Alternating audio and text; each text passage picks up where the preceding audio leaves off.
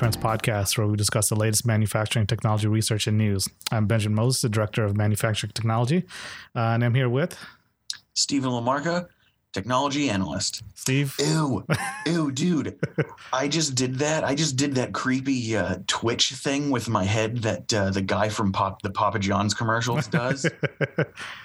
He was like, better research, better podcasts, AMT Tech Trends. Oh, man. Welcome to day 1000 of the coronavirus. Yeah. It's only day 1000. We got a lot going on. One good thing, though, weather's kind of warming up. I got the sprinklers back up and running. Felt good. It's one of the couple automation things I've got going on at home. And I'm really happy with the way things have been automated. Sprinklers I've had since after we recorded the last episode, and they've been running great. The evidence I have that they've been working well is the grass is getting more green. And nice. That's good data. That's good data, yeah.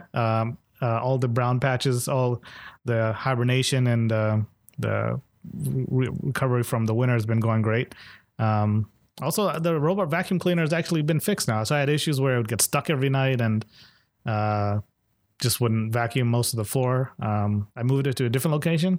I don't know if that fixed it, but for me, it's working more and it's not getting stuck as often. So that's been working out Interesting. Great. Yeah. It's weird. Well, that's awesome. You got the home out automation has finally passed the teething process, it sounds. I'm a little worried, though, because so the sprinkler system working great. And the people around me have permanent installs put in, which kind of annoys me. So every season I've got the kind of above ground system. So I take it all apart for the wintertime and take it back out. I'm not going to invest in a in-ground system just yet. I'm going to hold out. But I have external timers, so they're connected right to the spigot outside. You're not supposed to get below 32 degrees, according to the sticker on the timer.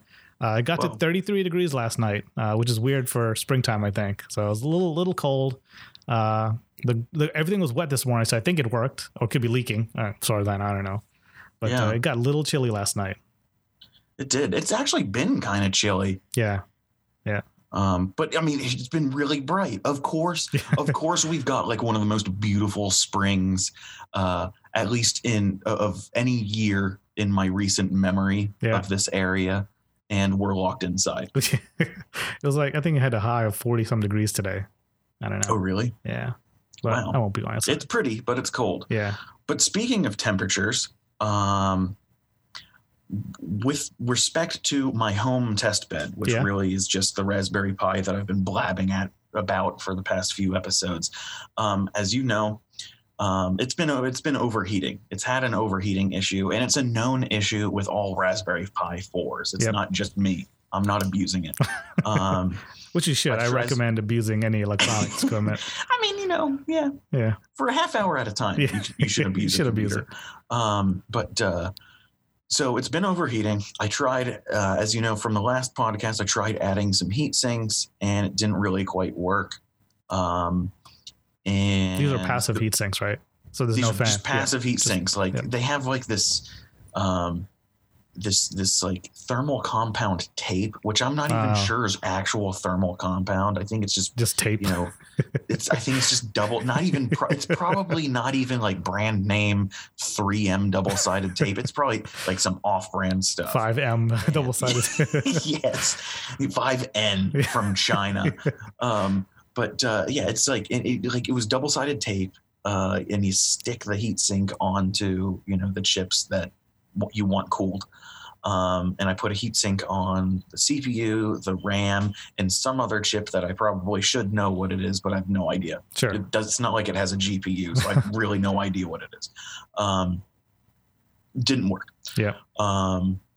Most recently, I ordered some pretty high-end, I've been watching a lot of PC videos on YouTube. Ordered some pretty high-end thermal grizzly. Yeah. Thermal compound, which is the stuff all of the, the computer nerds use. That's the good stuff. They use that in between the CPU and the CPU cooler. Exactly. Yeah. And so what I did was I pulled the heat sinks back off. I pried them off. I cleaned up the chips and the heat sinks with 91% isopropyl alcohol to remove all of the adhesives, to remove the heat, the thermal compounds. The proper way the chips. Proper way to use 91% alcohol, right? How do you use it? You take a sip and then you use it. No? Okay. Isopropyl doesn't work like that. Oh, no. Please, everybody listening, do not drink isopropyl alcohol. It actually turns into, I think, methanol in your body. Yes. Yeah.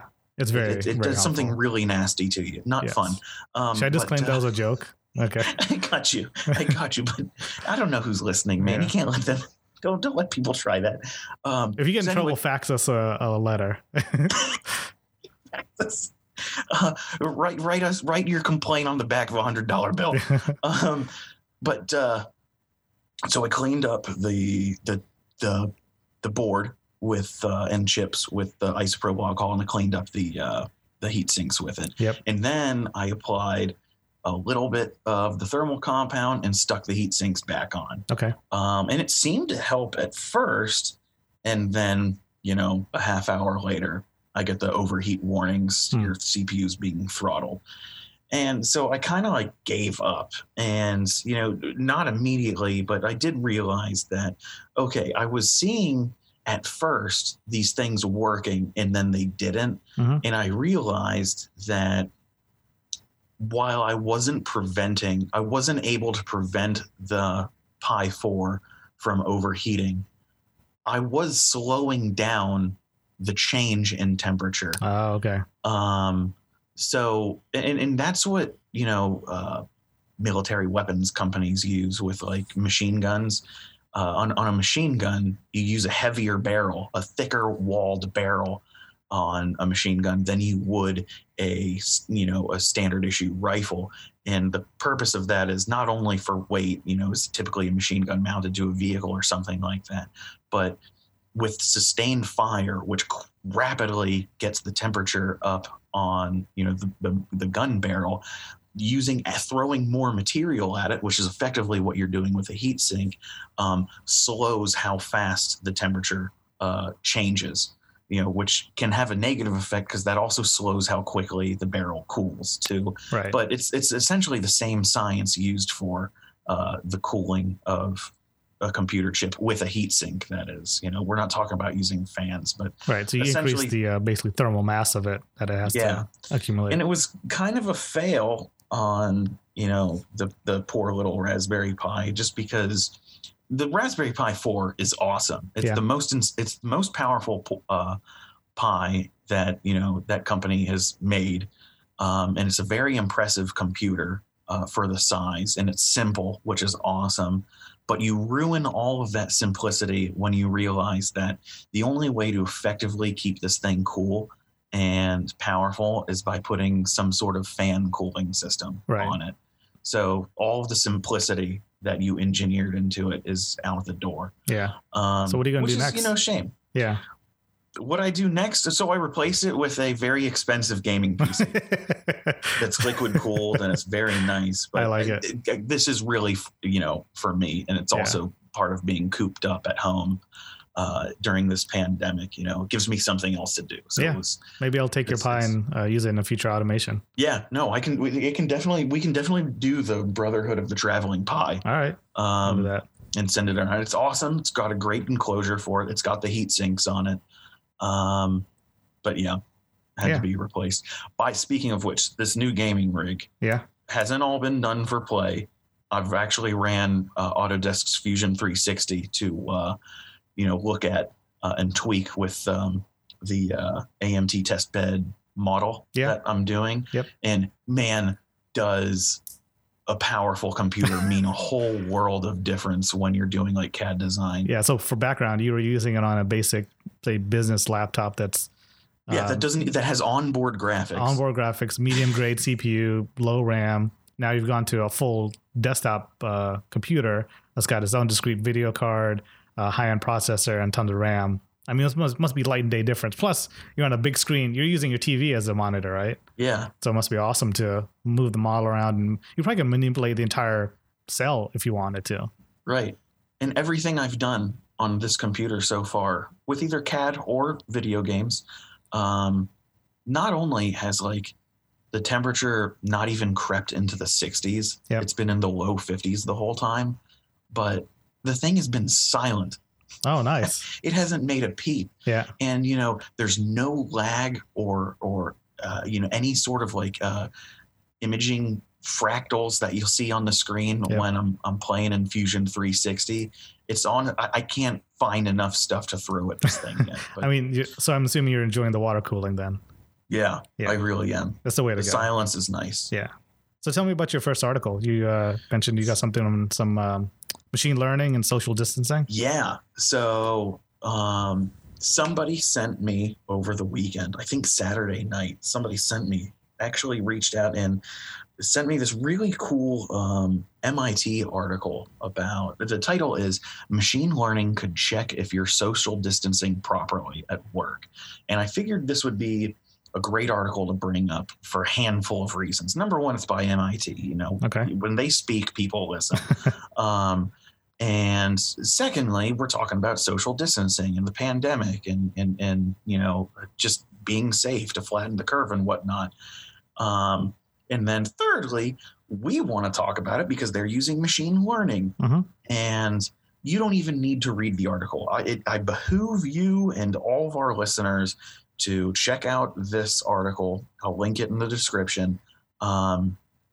Just to click the link, because the first thing that you'll see right below the title is like a GIF, or it's either a GIF or like a short video clip of essentially people walking up and down this city street somewhere. I don't know where it is. I think it's in Europe. But people walking up and down this city street, and the computer that is monitoring this video feed is putting a box around every person. Right. And even a little baby being pushed in the stroller has a box around it, which is kind of creepy. But everybody's got a box around them. And if the box around a person is green, that indicates that that person is 6 or more feet away from everybody else, any other identified person on this street. Yep. If people are too close, it puts a red box around them. If they're under 6 feet from each other, it puts a red box around them and a line connecting to visualize who that person is too close to, that many people. And it's wild. I mean, yeah, this technology's been around for a while. Yeah. But it's good to see it being used in like a non-creepy Big Brother-esque platform. Instead, it's just like, hey, you guys, 6 feet. And I do instead like of being like a pool lifeguard. Yeah, that's a good point. I do like in the article also the kind of third paragraph to talk about is under the hood. And one thing that I've always wondered about, so they have a use case. How do I use that use case in my own scenario? And it gets into how do I calibrate it to like other scenarios. They get into other scenarios they could use it for, like a really large factory you want to implement, like in an Amazon warehouse or something like that. Yeah. Where you want to implement, ensure social distancing. Potential collisions. Like if you can measure, if a machine learning system like that can measure the distance between known moving objects, and it can probably also calculate their speed. Yeah. And then you can have a differential equation implemented into the vision system, in that if this object is going this speed, it has to have a larger distance between other objects so it can maneuver safely at that speed. Or if something's getting too close, it needs to slow down regardless of whether or not that other object is getting closer to being in its path or not. Yeah. And it talks about what's required for calibrating to that local environment, basically taking known measurements out in that space and putting that back into the algorithm. So they're using a neural network. So that's a solid implementation. And we have a lot to learn from what's being done in autonomous vehicles and automated ground vehicles to other applications. I mean, this is kind of the similar object image recognition that you would see like in any other autonomous or supported vehicle. So cool. Awesome. Remember when Tesla, I think it was Tesla, had that hiccup with their autonomous vehicle programming, that if the car needed to do a U-turn, it would do a U-turn to the capabilities that the vehicle could do a U-turn. Oh. And so the thing was doing like FBI style J-turns. And then people realized, then they realized, oh, whoa, we need to slow that, not make it to the vehicle's capabilities, not to the vehicle's limits. Yep. It should be to the limits of human comfort. Yeah, that's a good point. Well, you learn little things like that too in that kind of programming. Speaking of automated vehicles, the next article I have, actually it's a video from YouTube. It's Adam Savage's Tested channel. So Adam Savage, of course, is originally from Mythbusters. He has a YouTube channel. So he goes around doing Adam Savage type things, getting some cool technology, talking about it. I saw another video that he did where he talked about AV equipment for the play Hamilton. I was really nerding out about the AV equipment that they had, but that's a different podcast we can talk about. And he was taking the Boston Dynamics robot named Spot around. Oh, no way. I don't know if he has it or they lent it to him, but he had one that he could use, and he was there by himself in a kind of open area, and he was showing kind of how to use it. And I think it's a really good video that shows that it's not a mysterious thing that's working as a sentient object. It's basically a significantly more advanced drone, right? So if you've seen any of those 4-blade drones, you've got a tablet or a phone and a bunch of controls. In this video that that Adam shows, he's got a controller with a tablet built into it, and he's moving around based on that tablet. Now, of course, you can have maybe program different locations, but the way he was using it was, hey, robot, go in this direction, go at this speed, go at this gallop. And while at a very basic level, that sounds really immature, but when you look at the controls and some of the interesting things that he points out in the video, there's some really cool collision detection going on. And it's probably coupled with the machine learning type object recognition that you talked about in your article.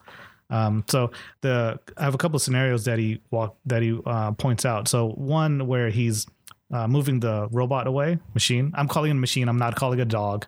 I'm calling it a machine. Or he's moving the machine away, and he gets close to it like a lamppost, and he gets near the lamppost, but then it walks next to it. It doesn't actually collide. It doesn't do anything. But one thing that he points out in the video where the leg is actually really, really close, and if you use the standard gate, the leg would have hit the post, but on its own controls, it moved the leg and did a kind of jog with that one leg to avoid touching the lamppost. No way. So instead of like moving the leg in like a front back motion, the most direct path, it did it in like sort of like a curved path to go around it. Wow. Yep. So there was another scenario where he's asking the machine to go forward, and it's close to a building. So the front of it's about to collide into the wall. And of course, it's smart enough not to collide into it, but it's still receiving command to go forward. So what it does is it starts moving parallel to the wall, but his body's still perpendicular. So it's looking for a way to go around that object and still continue to go forward. So I thought that was really fascinating, where it didn't just stop like an emergency stop or didn't know what to do. It's still receiving commands from the operator to go forward and still trying to figure out how to go forward. So that was fascinating. And the last scenario that he points out was it goes up a flight of stairs that has a landing, so it's got to go back onto itself. So it's smart enough to kind of place each foot on a step comfortably, articulate around the landing, which is fairly tight, and then continue up the stairs. I think Adam was forcing it or controlling it to go around the landing. It just wasn't command to say, go upstairs. He was kind of driving it around as you would a drone. But the sensors on the robot, and actually it's interesting that you see in the video where it has a warm-up phase. So you actually put the machine down upside down, and it has a warm-up phase where it rights itself up and then kind of stretches around and looks around. And you can see the different cameras all around the robot. So it is kind of monitoring its own feet. So it's got not only the forward-looking vision system, but it's got some under the belly and some on the rear. So it can see almost 360 degrees. It can see kind of self-aware because it can see its own legs. So when you deploy this, and we won't call it a dog, we'll call it a quadrupedal drone. Yeah. When you deploy this drone, unlike an aerial drone, where you need to launch it from like a flat surface and you put it upright, this has to start upside down. It looked like it, yeah. So you carry it, and it's got handles. So you did mention that basically the entire thing is an entire pitch point. So unless you use the handles, your hand will get pinched at some point because Gotcha. The legs are so close to the robot. Interesting. But it was really interesting. It's a really good look at, hey, this thing isn't mysterious. You control it like you would anything else, except it's smart enough to be more self-aware, so it wouldn't collide and crash into things. And if you think about kind of the scenarios that he walked us through in that video, is kind of indicative of what the implications of how to use that in real life. So it's not a warehouse robot where you build a flat factory and it picks up a bunch of things. It's say like a post office delivery thing where you can have it go up and down stairs, or you can issue commands and it'll kind of figure out certain things within a set of constraints. So it's a pretty good video. I recommend it. That is cool. I will watch that. I will definitely watch that after this. Yeah. You know what would be really cool? And it's kind of silly for me to say this, but I think it would be a really cool project to do for science. I think somebody, whether it's Boston Dynamics or somebody who just buys a handful of these spots, should take these to the Iditarod and see how they handle themselves against a bunch of huskies. There was a manufacturing paper that was presented 5 years ago on swarm robotics. So the idea was, let's construct something, but use super simple robots that have super simple sensors, maybe like one or two, but all working together somehow to effectively construct something. Either they would use themselves as a construction device, so they're building themselves, or go and fetch objects. So the idea of swarm robotics is growing, not at the pace you would expect, but the idea of 5 or 6 things giving a singular task and they work together to figure it out is moving along. Wow. Yeah. A little scary at the same time. But cool. Yeah. Tell me about your paper on metrology. So my last article that I have, just scanning metrology news. I love that website. But I came across an article released 2 days ago. Yeah. It doesn't matter. Optical metrology system improves alignment of military vehicle performance.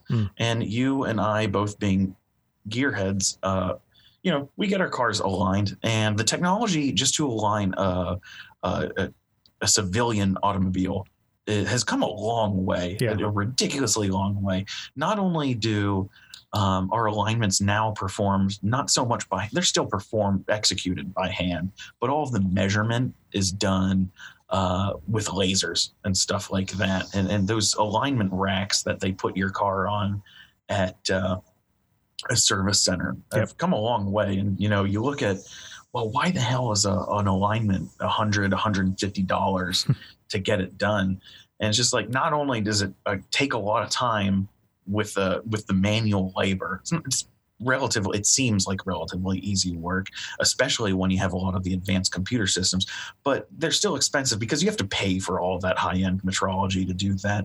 But what I'm trying to get at is the technology's come a long way.